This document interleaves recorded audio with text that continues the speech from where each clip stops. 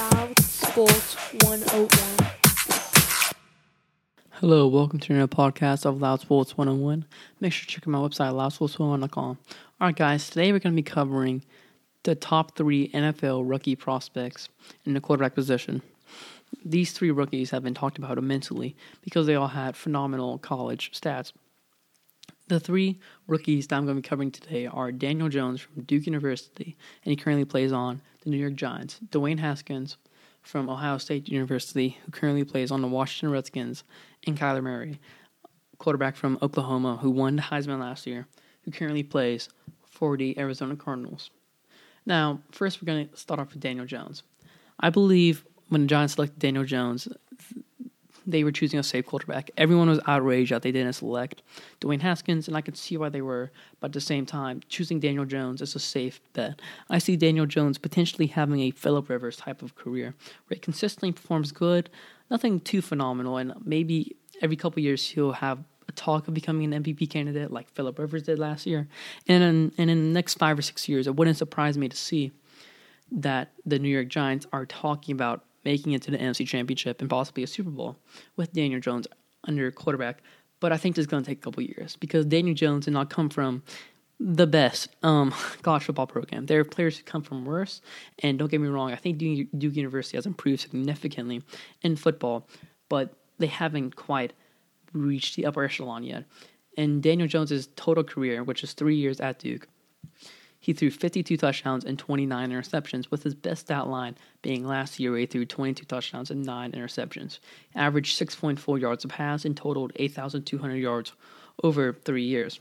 So, like I said, he's a very safe bet, and I think he could struggle at the beginning, especially because I don't know how the Giants wide receivers are going to act. Sterling Shepard, one of the better wide receivers in the league, I think, in my opinion. I think he's very underrated.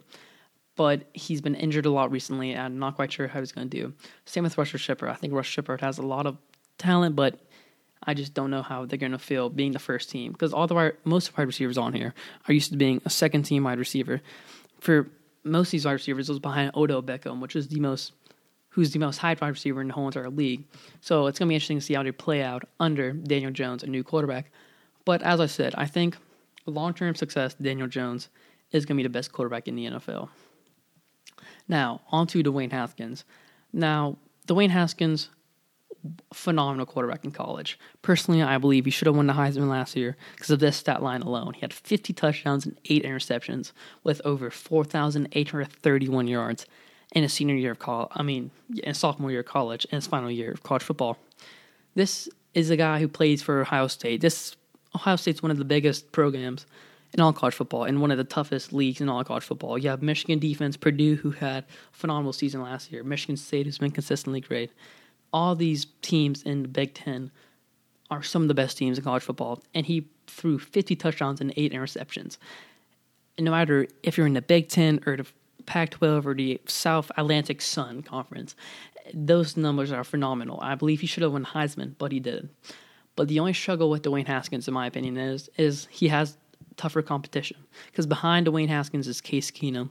As you guys know, Case Keenum had one phenomenal season with the Vikings, to where he threw for ridiculous amount of yards, and just one of the best come from behind second string quarterback just takeovers we've ever seen in the NFL. I believe right now he is going to be the starting quarterback for the Washington Redskins. And another problem with the Washington Redskins is their wide receiver group. Now, this is a common problem throughout all 3 of these teams, because I believe that the best wide receiver on the Washington Redskins would be Josh Doctson. And 2 years ago, he did have 6 touchdowns, but this year he only had 2 touchdowns. And he played in 15 games and started 12 of them. And so it has a significant drop-off, because to have 6 touchdowns in the NFL season is pretty good, but to have 2, obviously, is not that good. So I believe wide receivers will be the biggest problem, and Case Keenum. Now, I believe when the wide receiver core improves and Case Keenum possibly leaves, or Dwayne Haskins beats Case Keenum, then I think Dwayne Haskins could have a phenomenal season, but I don't think that's going to happen for a pretty long time. And then up next is Kyler Murray. Kyler Murray has had the most hype around him, one of the most hyped quarterbacks of all time, and he's proved that he had a really good career at Oklahoma, including winning the Heisman last year, as I mentioned earlier, and just one of the best running backs, one of the best running quarterbacks, that's what I meant to say, that the college football's ever seen. Some people have even compared him to Michael Vick. I don't really know because I never saw Michael Vick, obviously, but Kyler Murray is phenomenal. He was picked number 1 by the Arizona Cardinals, and the thing with the Arizona Cardinals is that's a struggling team. But they do have one bright spot. Unfortunately, that bright spot is Larry Fitzgerald, and Fitzgerald's getting really, really old. Larry Fitzgerald's going to be one of the best wide receivers of all time. He already is. He's put up phenomenal numbers throughout his career, but he's growing extremely old. This is going to probably be his last season. And with the only other wide receivers I see that has many potentials being Christian Kirk and possibly Kevin White, I don't see a phenomenal first couple years for Kyler Murray. I see the best being for Daniel Jones, as I said, because he has a consistent group of second-team wide receivers that can perform really well. So I do believe Daniel Jones was probably the best pick for the Giants at the end of the day, just because if the Giants want to consistently improve year in, year out, then Daniel Jones would do that for him. All right, guys, thank you for listening to the podcast of Loud Sports 101. This is Loud Sports 101, and I'm out.